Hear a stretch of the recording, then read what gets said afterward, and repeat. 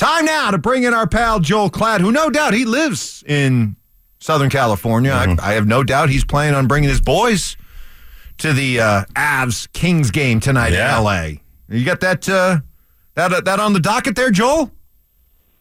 Buddy, there's zero chance that anybody that lives in Orange County is driving themselves into L.A. for any reason. So I'll be watching.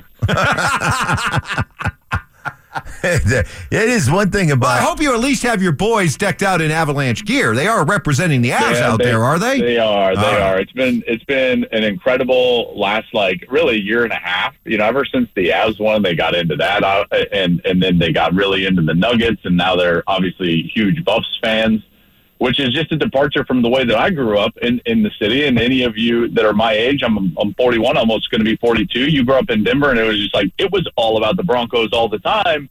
And now we've got to sit through the crap that the Denver Broncos give us every Sunday.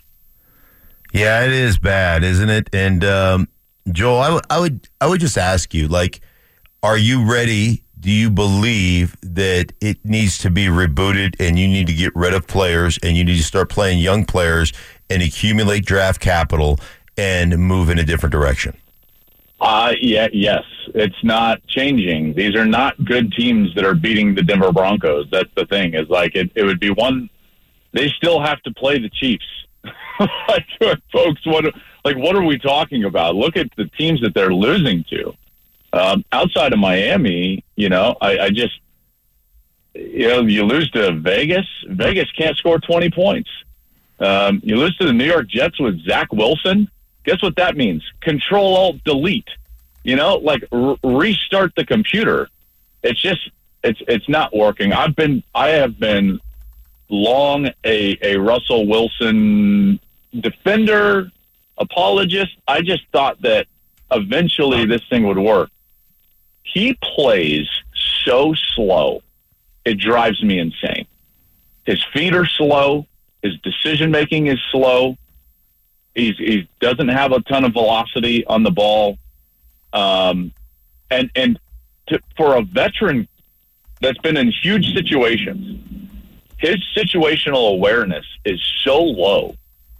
And on Sunday, all I can do is sit there and tell my 6-year-old who's playing quarterback for his flag football team, whatever you see, don't do that.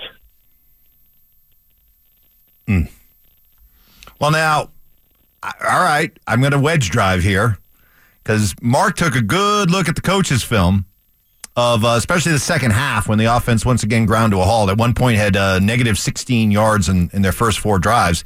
Looked at the coach's that was a fun streak of drives. Fun stuff.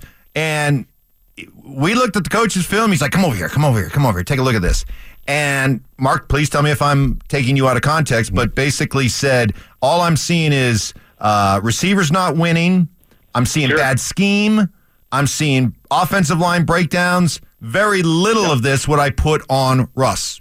Is that correct, Joel? Correct, Mark? Yeah. I don't disagree with that, and I'm not saying that Russell's the only problem. But when you're talking about a reboot, you've got to start with a centerpiece, a cornerstone, if you will. And I don't think that's it. I think if everybody's playing perfect around him, can he be effective? Yes. Are they playing perfect around him? No. That's part of the problem. I think the wide receivers are the only word I can come up with at times is almost apathetic in their routes. There's no urgency.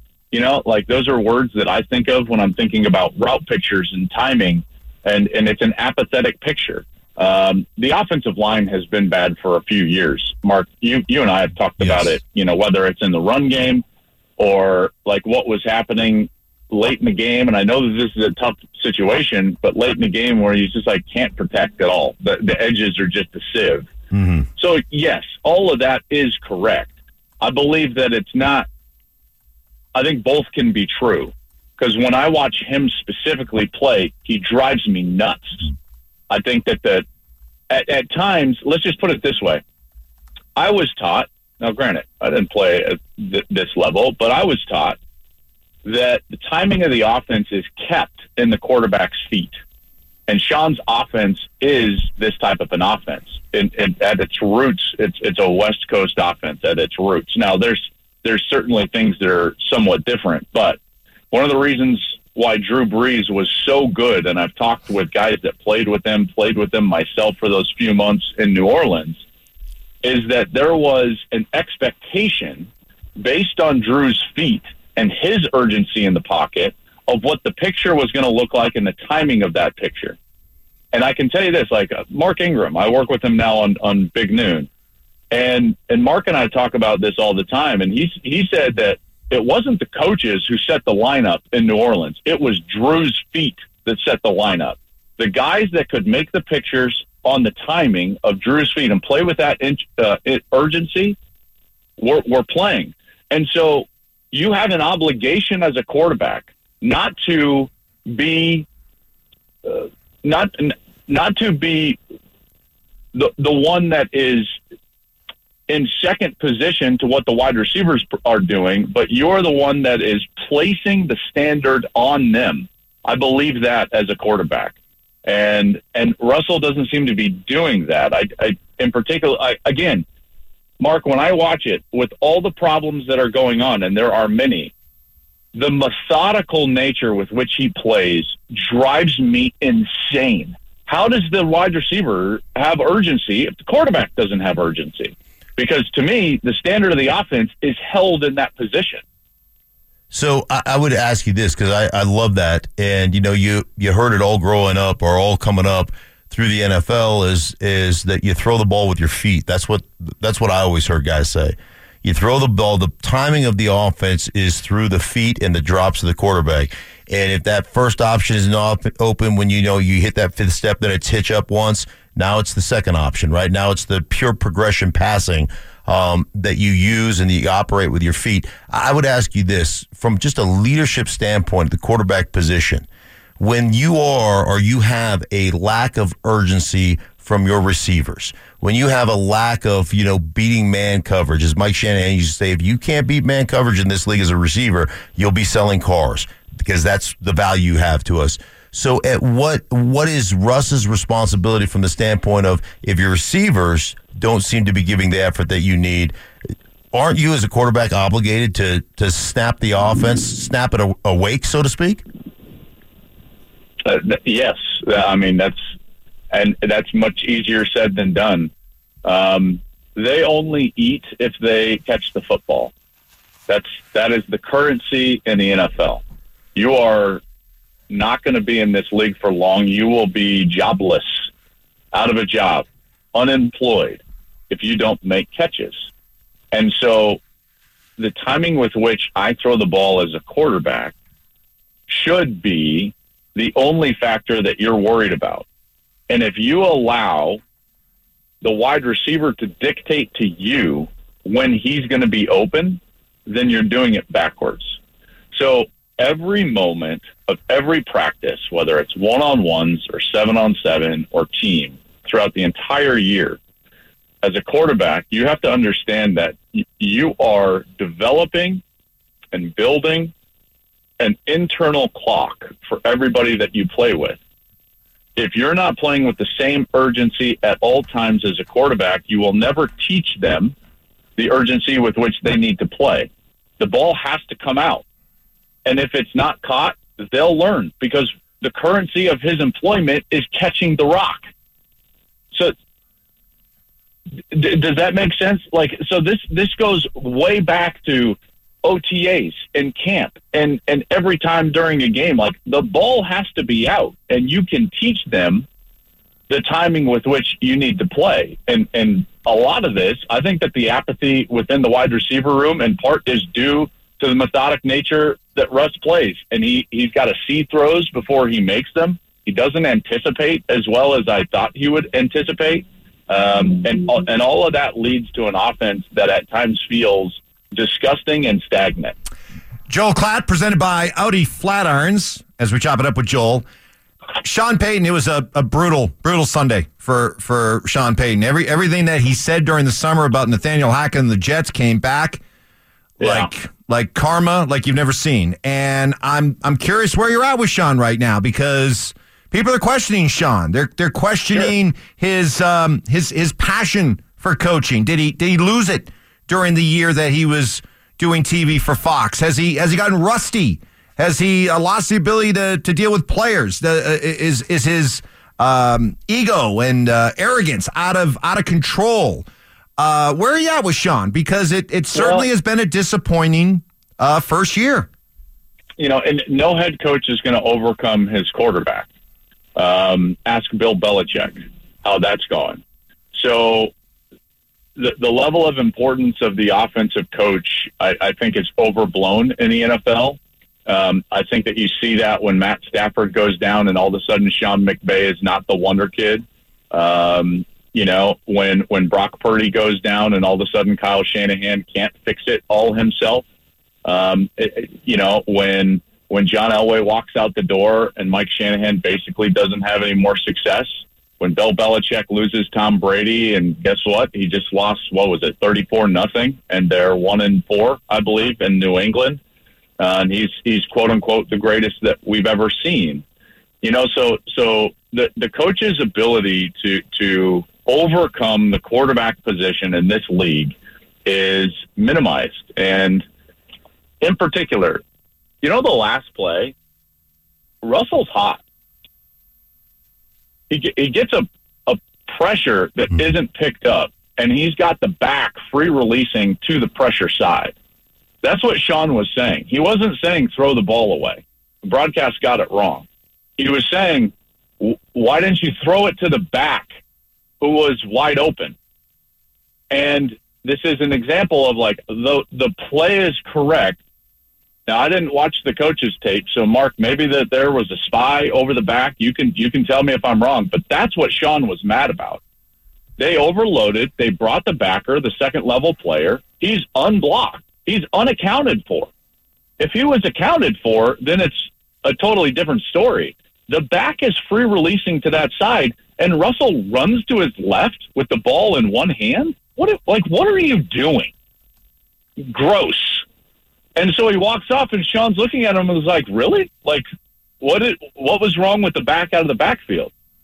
So my distaste, if you will, for Sean is much lower than my frustration with the way that the quarterback is playing. And in large part, that's due to the fact that I feel like in this league, I think that we give coaches way too much credit.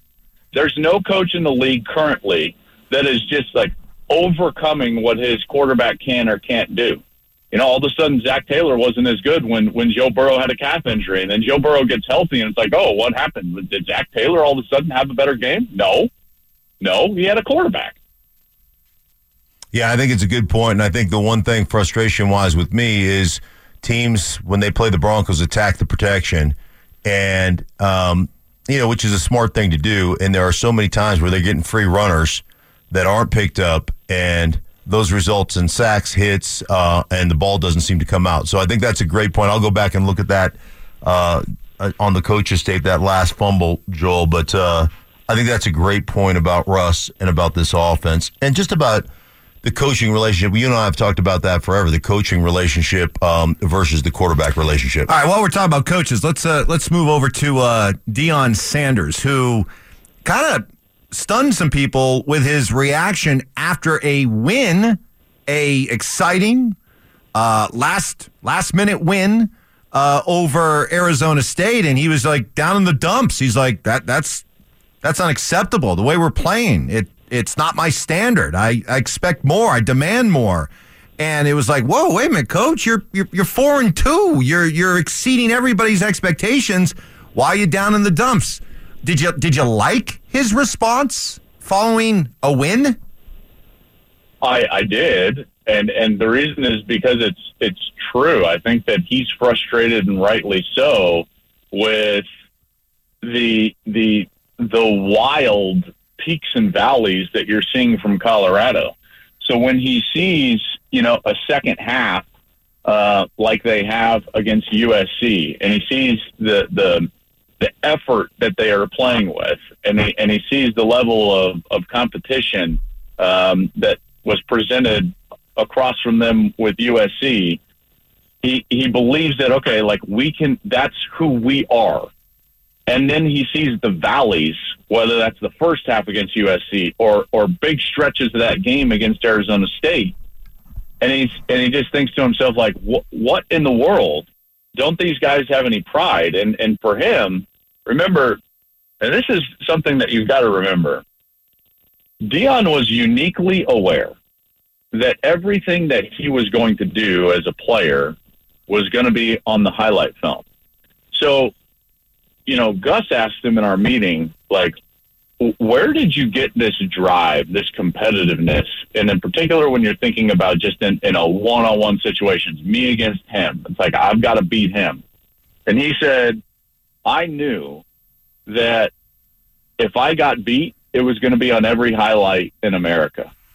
So every snap, he was playing with that urgency when he was a player. Now, that's the same type of mentality he wants to coach with, because he understands that 10 million people watch him against Oregon and 7 and 8 million people watch him in every other game. In fact, every game that's not on that ridiculous Pac-12 network that they've played has been in the top 8 watched games in college football. Everybody's interested in what he does. And so for him, he believes that everyone around him should have that standard or knowledge that it's like, listen, I am putting myself out there. And so when it's not to the level that he expects or wants or needs out of his team, he gets really frustrated. And so for me, I think it's about the peaks and valleys. He sees the potential, and then he sees these valleys at times in pockets of these games, and I think it's wildly frustrating for him to watch the guys play that way for stretches of the game. I think it's really interesting just knowing Deion, kind of the juxtaposition of the flash. You see Shedeur go to the student section with the watch, and taunt the student section. But I also know the old school mentality that Deion has, and the attention to detail and the work ethic and the practice habits and all those things. And you talk to the guys who played for the Cowboys when Deion was there, they would talk about his ability to read the offense and know who the ball is going to, and just his overall knowledge and kind of old school mentality. And I think that's what people don't really see. They see the flash, but they don't understand the drive. I think that's what kind of sets Deion and his team apart. Do you not agree with that? I totally agree with that, and I think that's what is working. When you see the videos of the way that he speaks to the team, and he's constantly on them and holding them to a standard that they might not even be able to reach. The potential of this team in its full capacity might be a little below the standard with which Deion wants them to play. But I think in the long run, that's going to be a good thing. I wasn't surprised when he did that after ASU, and candidly, I'm quite thankful, because it's true. They didn't play their best, and at some point, that's got to be called out. And and by the way, Shedeur's got to play better. There are times when he stat pads a little bit by taking sacks when he needs to throw the ball away. And there are guys that do this now. There are guys that will take sacks, and in order to keep completion percentage up or interception numbers down. And there are moments, not all the time, but there are moments when that seems to happen, and he's got to play better, and the offensive line has got to play much better, and that's obvious. But then just the effort level on defense, from what you saw in the second half against USC to what you saw against Arizona State, I think that was mainly his frustration. Real quick, as somebody, I know you have old school values, but you cover today's modern college football athlete. How did you feel about Shedeur taunting the Arizona State student section the other night? Listen, it's not what I would do, but at the same time, I think that you've got to be authentic to who you are. Here's one thing that I would say is that I generally will give you a huge pass if it seems to be something that you're doing with or for your teammates. Like, for instance, Baker Mayfield planting the flag in the 50 at Ohio State. I think we all remember that, right? Shedeurs at times can feel a little bit more individual. And that's where I would caution him. If I were to talk to him today, that's where I would caution him. Make it about your team. Make it about them. And the more you make it about them, the more they feel invested in your success. It's like Steve Nash winning multiple MVPs. Why? Because he kept everybody else's hands full on those teams. So that's what I would say. You're right. Is it my cup of tea? No. Does it seem to work for him? Yes. Would I caution him to make it more about his teammates? Yes. All right. You got this week? You got what? Michigan, Indiana?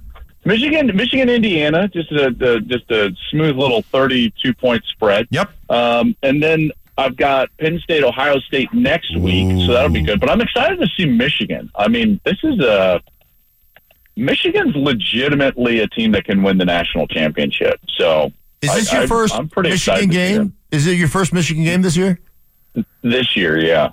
Oh, they've been playing Little Sisters of the Poor, and so as their schedule picks up, I'll get to see him a little bit more. Are you anticipating another stare down with Jim Harbaugh this week? No, man. Who blinks first? Jim and I seem to have come to an understanding. So he's just so good. My favorite is asking Jim like awkward questions. Yeah. Because then he does just stare at you, kind of like cross-eyed, like what? You know, like I'm going to ask him at some point in our meeting on Friday. I'm going to be like, hey, tell me more about YouTube TV. Because he had that whole rant about like, yeah, wife's got us on the YouTube TV now. You know, and I'm just going to ask him about it and see if his head explodes. By the way, Joel, in classic Joel Klatt fashion, I'm standing on the sideline getting ready to do a Tennessee game. This is at practice on Friday. And Vrabel eyeballs me. He just starts staring at me, and I start staring at him back. And it lasted an awkward 10 to 12 seconds before he had to go back and coach. And we just both just stared at each other. And you know how long 10 seconds of staring feels. Feels like an eternity. Oh, yeah. 100%. I love it. And you know what? He loves it. Whether he knows it or not, yeah. Vrabel in the back of his mind is like, respect. Yeah. Respect given. It was the best. Actually, it was the best meeting we ever had. Hey, we got to roll, Joel, but appreciate you, buddy. Awesome. Guys, have a great day. There he goes. Joel Klatt, lead college football analyst at Fox Sports, and presented each and every week with Audi Flat Irons.